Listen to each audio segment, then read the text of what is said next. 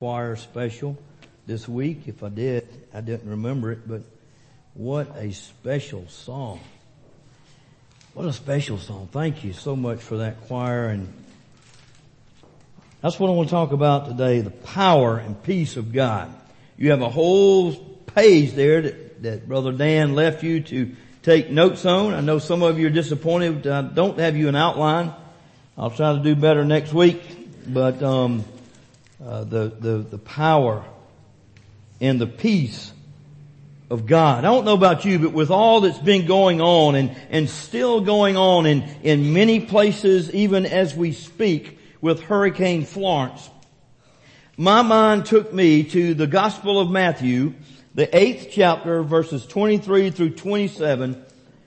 As I watched over, and I know you did as well, over and over again on the news stations, where people were going, these rescue boats were going in and literally rescuing people, animals, cattle, and whatever else they could bring out with them. And all I could picture as I read this passage, Matthew 8, 23 to 27, was Jesus as He said to the wind and the waves, what did He say? Peace, be still. And how God, how the God of the universe, the great God that we have as our Father, as one who loves us, took what could have been a Category 4, possible Category 5 storm that could have slammed in to the North Carolina or South Carolina coast, and He reduced that down to around a 1 or 2. What a miracle. What a blessing. I remember saying after Hugo, I hope that I never live through another Hugo. And as Florence began to generate, I said, uh-oh, God must be fixing to kill me, or He's fixing to do something with this storm. I'm thankful for the latter. Matthew chapter 8, very familiar piece of scripture as we read that this morning together, Matthew 8. Turn there with me in your copy of God's Word, reading from the New King James today. Matthew 8, verse 23 reads this way and following. And when He, that's Jesus, got into a boat, His disciples followed Him. And suddenly a great tempest arose on the sea, that's a storm, so that the boat was covered with the waves, but He was asleep. Then His disciples came to Him and awoke Him, saying, Lord, save us, we are perishing. But He said to them, why are you fearful, O you of little faith? Then He arose and rebuked the winds and the sea, and there was a great calm. Now, if you write in your Bible or highlight in your Bible, I would like for you to highlight, underline, note the next part here in verse 27. So the men marveled, saying, who can this be, that even the winds and the sea obey Him? The word of the Lord. Lord, thank You for the scripture today. Thank You, Lord God, that each Sunday when we open this book called the Holy Bible, these 66 books, we can count on them. We can have faith in them. We can believe in these words because these are the very words of You. So thank You for this passage of scripture today. Speak to our hearts. Show us what it is You would have us to learn. We pray in Your name. Amen. Now, I know we could take lots of different angles on this passage, and I'm sure you have studied this and maybe have even taught this in your own special way. But let me say this to us, that this passage ultimately is not given to us to say this, that God wants to calm the storms in our lives. Now we know He does. But this passage, get this, is about the sovereignty, big fancy word, about the sovereignty of God. And this is what this passage is calling us to do this morning. The same thing he said to his disciples and what they did in verse 27. And I ask you to highlight it. So the men marveled. You see, church, these verses are not about you. They are not about our storms, but they are about the beauty and the majesty of Christ. The one that was in the storm. They tell us about Jesus, His authority, His greatness. And as we see this story as it begins and transpires and eventually ends, we find Jesus and His disciples in a boat. And experts believe that there were more than one boat and more than just the 12 with Him at this time. They were in that boat, and it was a fisherman's boat, and they were in the midst of a storm. And what does Jesus do? I can see Him right now taking His finger and putting to His lips and saying like we do to our kids so many times, shh. That means to be quiet. That means what Jesus said was He said, peace, be still. What was He doing? He was exercising His authority over the elements, that of the wind and the waves. Where is this storm? Scripture tells us that it was in the Sea of Galilee. Not a tremendous body of water, if you know anything about it. It's about 13 miles long. So about from here to King Street probably, and about 8 miles wide. So about half that distance wide. So it's not a big body of water. And it was down the mountains were up here, and this lake was down, the sea or lake was down in a little valley type. And what would happen when those cold winds would come off the mountains and mix with the warm air from the sea, we know what happened. It happens here today. A storm comes up. But it wasn't like Florence that just kind of brewed out there for days and days. It came up just like that. It came up immediately. And it could erupt without very much warning. Look at verse number 24 back with me again. And suddenly a great tempest arose on the sea. And suddenly, that means instantly. Bam! It happened just that quick. A picture of suddenness. They go from peace to a storm. A great tempest. Now I have a Hebrew and Greek little study on words, and I looked up that. And in the Greek, a Greek tempest, in the Greek it means a mega seismic. So it must have been a great storm, because keep in mind, these fishermen who had fished hours and hours on this Sea of Galilee, what did it say about them? They were afraid. So it must have been a pretty big storm. As the boat was being tossed to and fro, these men began to fear for their lives. Have you been there? Have you been there? Have you been cruising along in life when all of a sudden, bam, and some mega seismic hits you?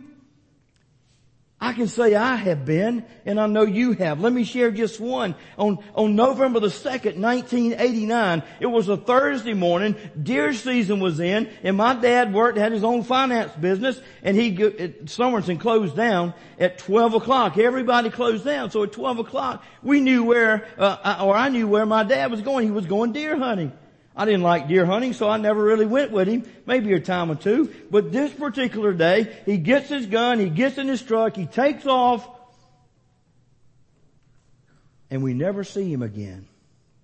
At least not alive. Bam!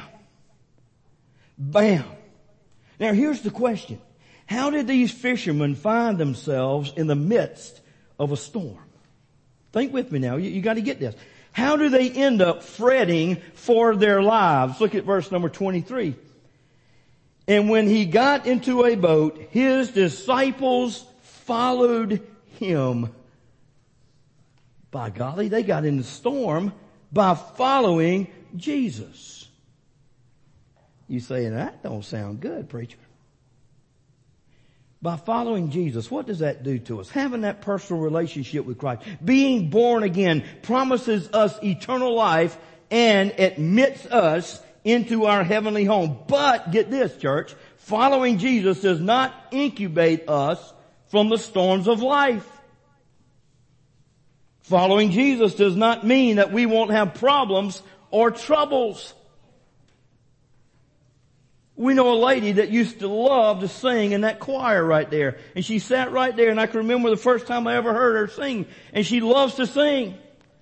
And her name is Shirley Reardon. And Shirley Reardon had no idea that day that she got up and got ready to do her normal activity that she would be stricken by a stroke. And not only one stroke, but 3 more strokes.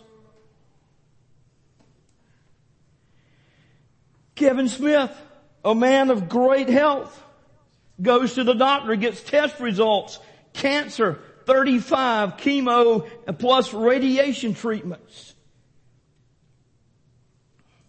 It happens.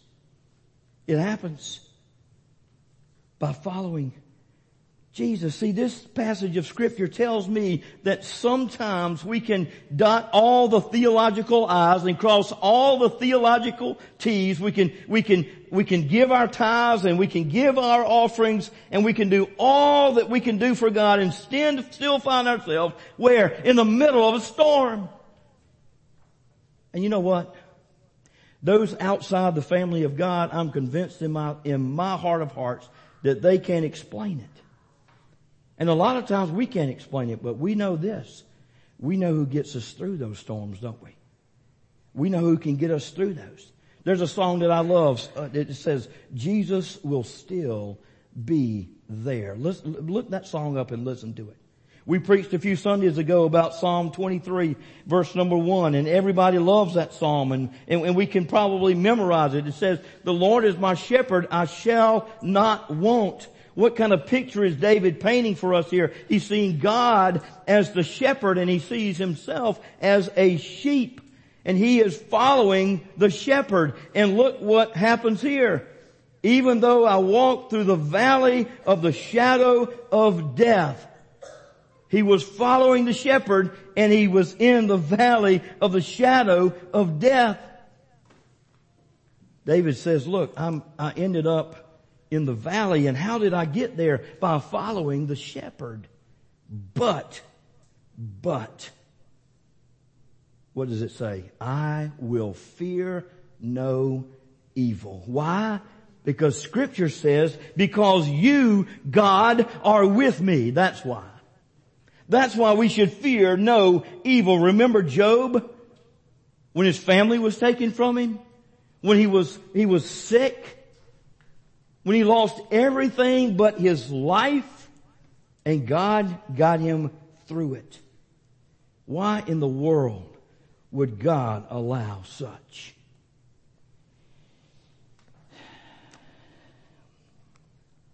We know this verse. Let me remind us of it. Romans 8:28. And we know that all things work together for good to those who love God, to those who are called according to His purpose. All things, good times, not so good times, mega seismic times, all things, it says, Scripture says, and I believe it and I pray that you do too, are working together for our good. You see, Jesus is saying this, trust me. I know it's difficult to see past that mega seismic, but don't lean on your own understanding, as Proverbs 3, 5, and 6 says. Yes, it may hurt for a little bit, but I'm working it out for your good. Now, if you ask Kevin Smith or Shirley Reardon, if they have figured it out, why they had to go through what they're have been through, they may not can tell us right now. But I can tell you this. I know these two enough, and I'm sure many of others of you have been through things before. God will one day reveal that to them. But rest assured, they're stronger people because of it.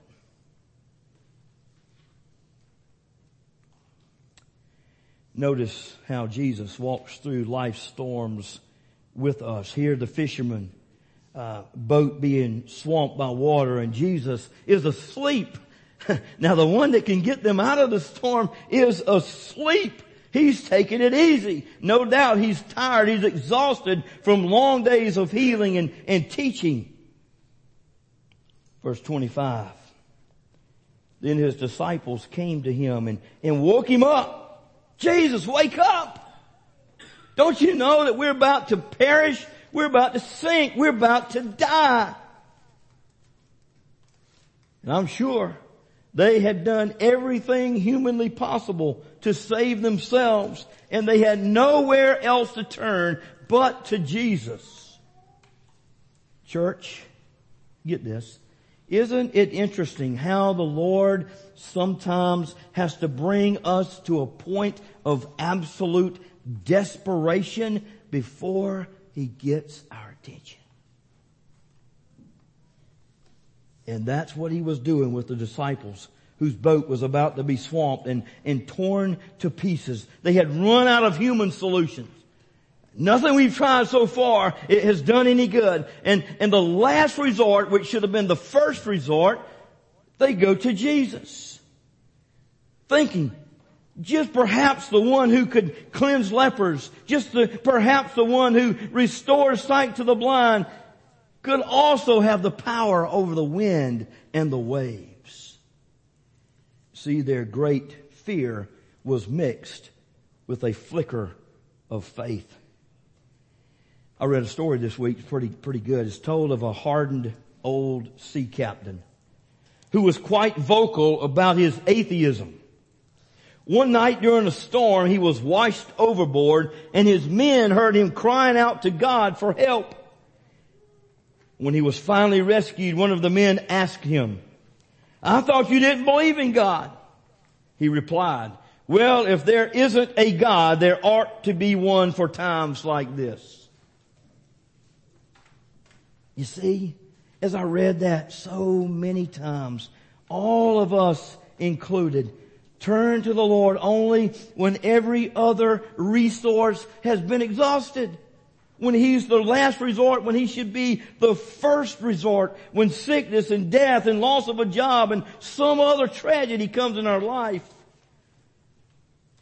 We cry out to God, much like the disciples were doing here. You see, God is always pleased when someone turns to Him, especially for salvation. I think God is always pleased when His own people, Christians, those of us who are in the family of God, cry out to Him even in desperation. Because it shows, it's a sign to remember whose we are. Jesus' response there in verse 26. But He said to them, "Why are you fearful?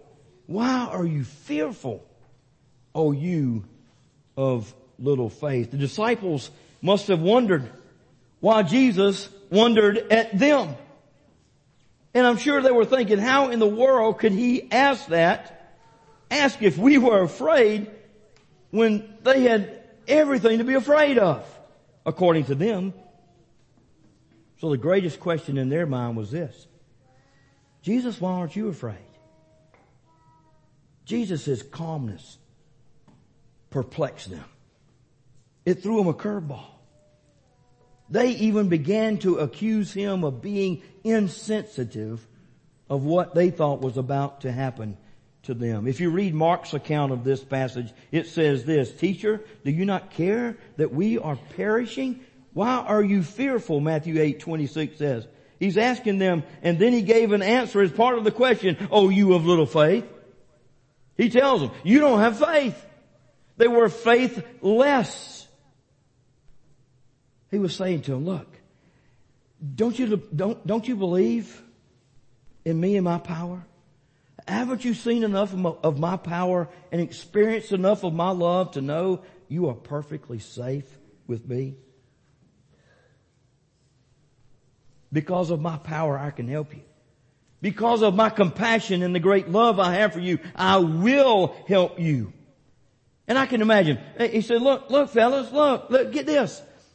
Even if you do drown, guess what? Instantly in heaven. So you were in a win-win situation.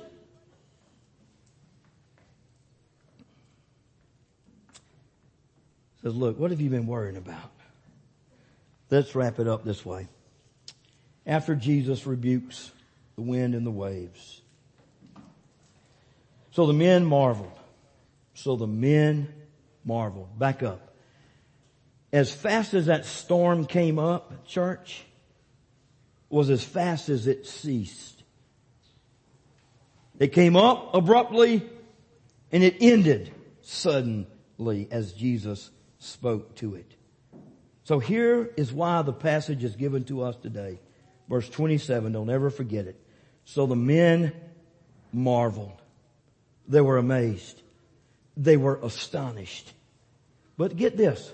We got to get this. Hang on just a minute more. We've got to notice that these men did not marvel that the storm stopped, but they marveled at the man who stopped the circumstances. To marvel at changed circumstances is as foolish as marveling at the basketball that goes to the hoop to win the game. We shouldn't marvel at the basketball. We should marvel at the one who did what? Made the shot. Likewise, the fishermen are not marveling at the situation, that the situation has changed. They're marveling at the one who spoke the words that changed the circumstances. They're marveling at Jesus. Who are we marveling at? It's like looking for a diamond to purchase. Remember when you went to purchase that diamond for that special someone, or maybe you got a diamond for another occasion? For the most part, I'm told that when a diamond is shown to a potential buyer, there's a black cloth that they lay that diamond on. Puts a piece of black cloth and puts that diamond on it. And what does that black cloth cause? It causes the brilliance and the radiance of that diamond to pop. You can see it a lot better. You see, the diamond wouldn't have shown up if he would have just placed it right there on the clear counter. But with the black background, it shines. Let me say this to us. The mega seismics in our life is the black cloth. That's the black cloth. The cancer is the black cloth. The unemployment is the black cloth. The wayward child is the black cloth. The stress is the black cloth. But God allows, get this, the black cloth to be there, so what? So that the brilliance of His Son, the Lord Jesus, might pop, might show forth. So when people see us going through the storms, going through the health scare, may they marvel not at our deliverance, but at the one who delivered us. For He and He alone is worthy. Pray with me. Father, thank you for your word today. What a powerful, powerful message for each of us. Lord, this passage is not necessarily about you getting us through the storms. But Lord God, it's about your sovereignty. It's about your power, your majesty. See, it just reminds us, oh God, that it's all about you. And we saw in the end when these disciples did everything they knew to do in and of themselves, that they finally said, hey, I think we need to call on Jesus. Lord, may we call on Jesus. May we look to Jesus for the big things, for the small things. And Lord God, when life throws us a curveball, that mega seismic, whatever it may be, Lord, help us to lean on you. Help us to call on you. Help us to know that you will get us through, that your will be done.